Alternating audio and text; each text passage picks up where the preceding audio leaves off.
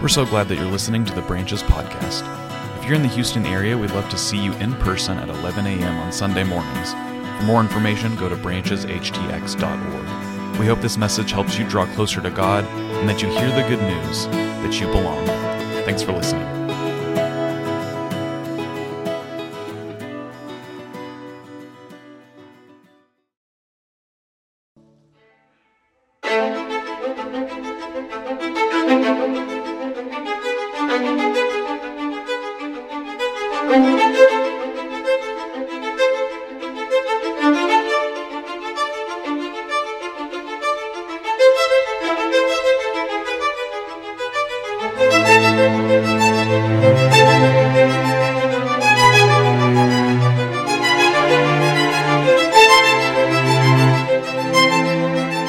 Branches friends, I'm going to be out for the next few weeks. Landon and I are taking care of our new baby, and we're pre-recording this, so we don't know their name or if they're a boy or a girl, but we just want to say thank you for your prayers and support during this time, and hope you enjoy the next few weeks of this series, and I'll see you soon. Good morning. It's a privilege and a joy to be with you all again today. My name is Amy Summerall, and I'm one of the pastors at St. Luke's. I'm so happy to be filling in for Colin as he spends some much-deserved paternity leave time with hopefully new baby very soon. Just a reminder, if you haven't already, please take this time now to check into worship. Let us know that you are participating today. You can do that using the QR codes on the floor if you're with us in person, or on the screen behind me, or if you're worshiping with us in person, you can see that opportunity to check in as well. So please join us in letting us know that you're here today. So, what does it mean to be spiritual? In a 2022 Gallup poll, 1/3 of Americans identify as spiritual, not religious, but spiritual. So what does that mean? What does it mean to be a spiritual person? Well, from the Christian perspective, we believe that being spiritual is an essential part of how we daily live out our faith in Jesus.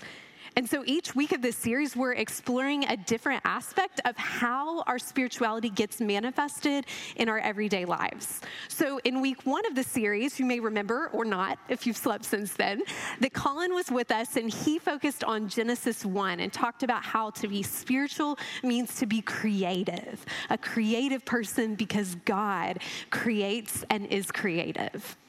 And then last week, our guest preacher, DeAndre, shared with us from Isaiah 61 about how another part of what it means to be spiritual is to care about and work for justice, because that is God's heart, is to restore and create justice in our world. So today, we're going to talk about how to be spiritual is to know who you are. So to do that, let's check out our passage for today. It comes from Romans chapter 8, and we're going to start in verse 12. So then, brothers and sisters, we have an obligation, but it isn't an obligation to ourselves to live our lives on the basis of selfishness. If you live on the basis of selfishness, you're going to die. But if by the Spirit you put to death the actions of the body, you will live. All who are led by God's Spirit are God's sons and daughters. You didn't receive a spirit of slavery to lead you back again into fear, but you received a spirit that shows you are adopted as God's children. With this spirit, we get to cry, Abba, Father. The same Spirit agrees with our spirit that we are God's children. But if we are children, we are also heirs. We are God's heirs and fellow heirs with Christ, if we really suffer with him, so that we also may be glorified with him. This is the word of God for us, the people of God. Let's pray. God, open us up today so that we can hear your voice calling us the beloved, and claim it for ourselves. In the name of the Father, Son, and Holy Spirit, amen. To be spiritual is to know who you are. Have you ever noticed when you're meeting someone new for the first time, they ask a series of standard questions? What's the first question that people ask when they're meeting you? What's your name? Yes. What is your name? What's the second question they ask? How are you? Sometimes, yeah. What do you do? Yeah. What kind of job do you have? If you're working, they want to know that. If you're a high school student, they're probably saying, what? Yeah, grades. What colleges are you applying to? Yeah. If you're a young to middle-aged adult, they'll probably ask, are you married? Do you have kids? And sometimes, depending on the day or the season of life we're in, we think nothing of answering these well-intended questions, and so the answers will just roll right off of our tongues, and we think nothing about it. But sometimes, these questions can trigger in us pain, shame, loneliness, longing, or just uncertainty. And so what happens is we can rattle off our name, but then when we try to answer those next questions, we're tongue-tied or we're trying to suppress the emotions or the panicked thoughts that it's triggered.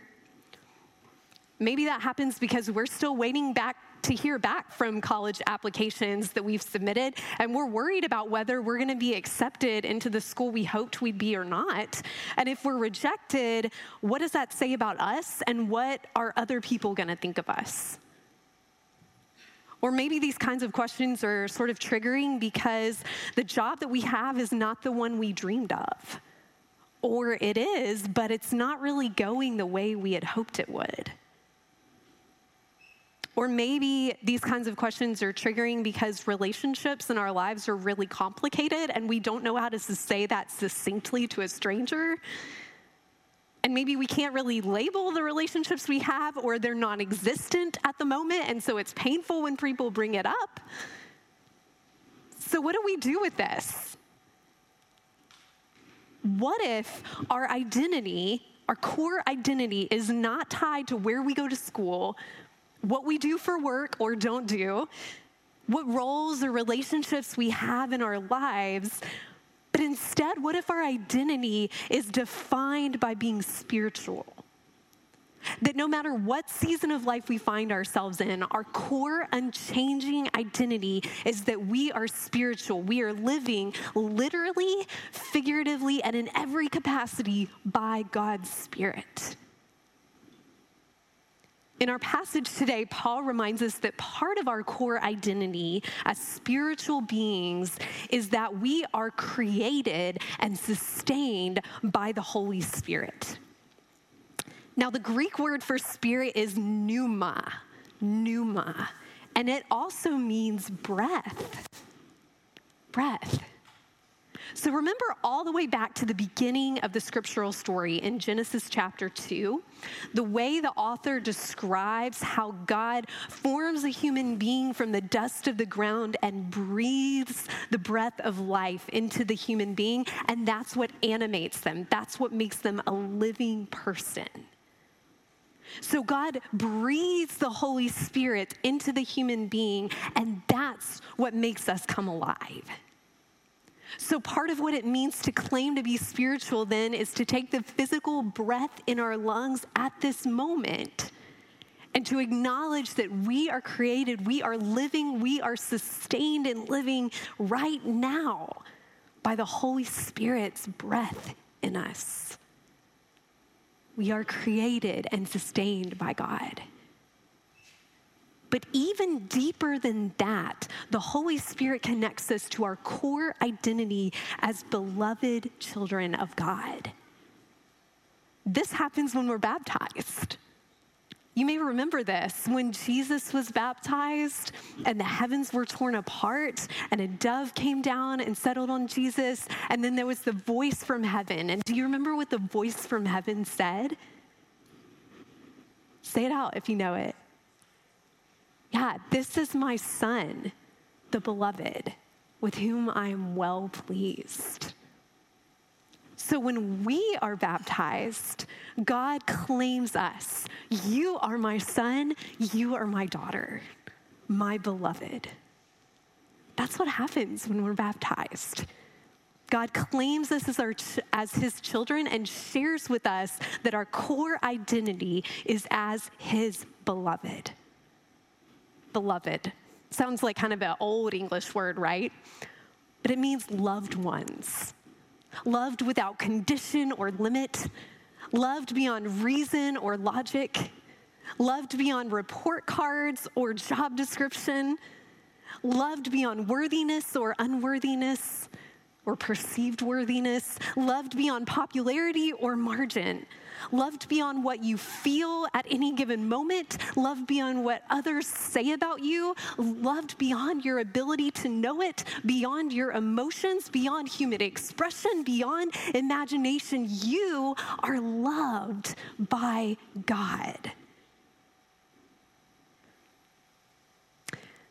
I love the way Brennan Manning puts this in his amazing book called Abba's Child.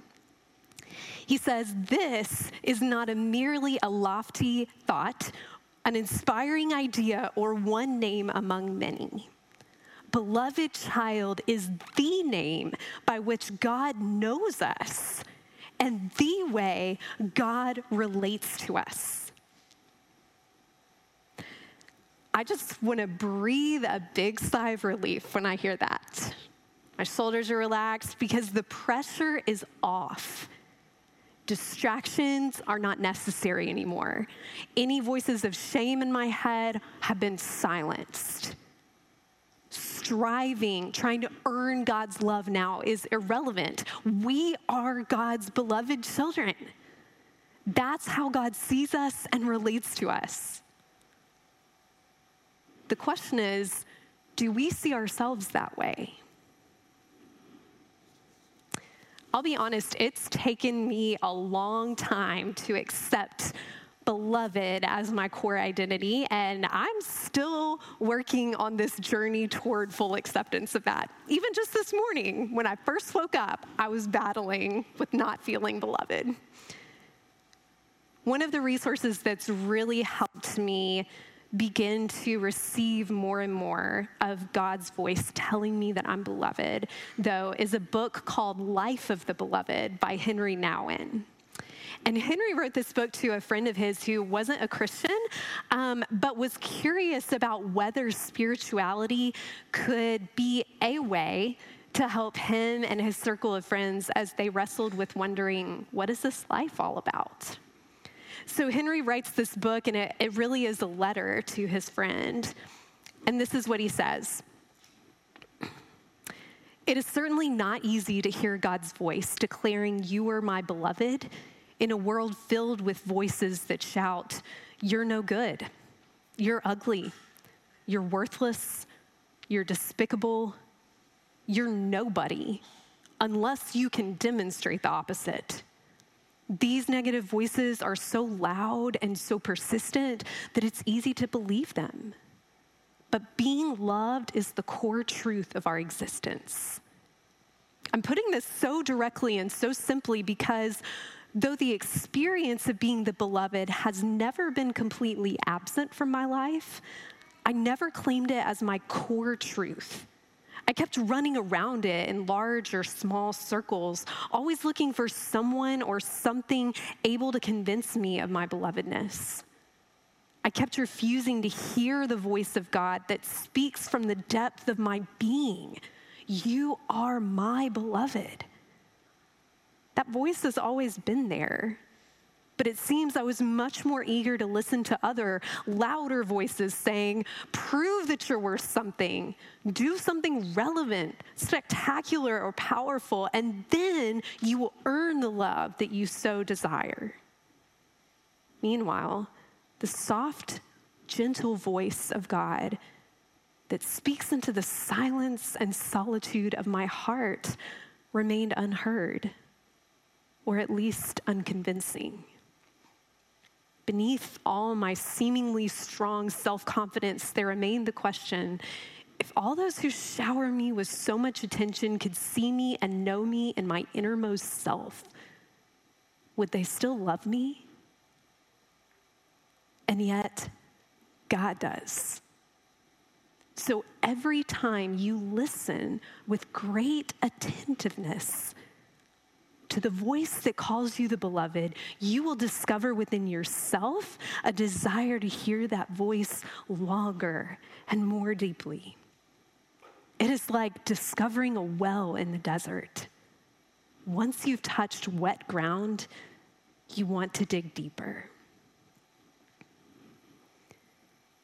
So not only does the Holy Spirit teach us that our core identity is as God's beloved children, the Holy Spirit also leads us in learning how to let that identity shape every aspect of our lives. As we discovered a few moments ago, the Greek word for spirit, pneuma, also means breath. And that's a helpful analogy for us to get at here, that a part of breath is the inhaling and the exhaling, right? It's internal and external. So our identity on the inside is revealed, it's expressed through the way we live our lives on the outside. So Henry says about this, from the moment we claim the truth of being the beloved, we are faced with the call to become who we are. Becoming the beloved means letting the truth of our belovedness become enfleshed in everything we think, say, or do. This is not a beautiful thought or a lofty idea. If it is, nothing really changes. What's required then is to become the beloved in the commonplaces of my daily existence, and bit by bit to close the gap that exists between what I know myself to be and the countless specific realities of everyday life.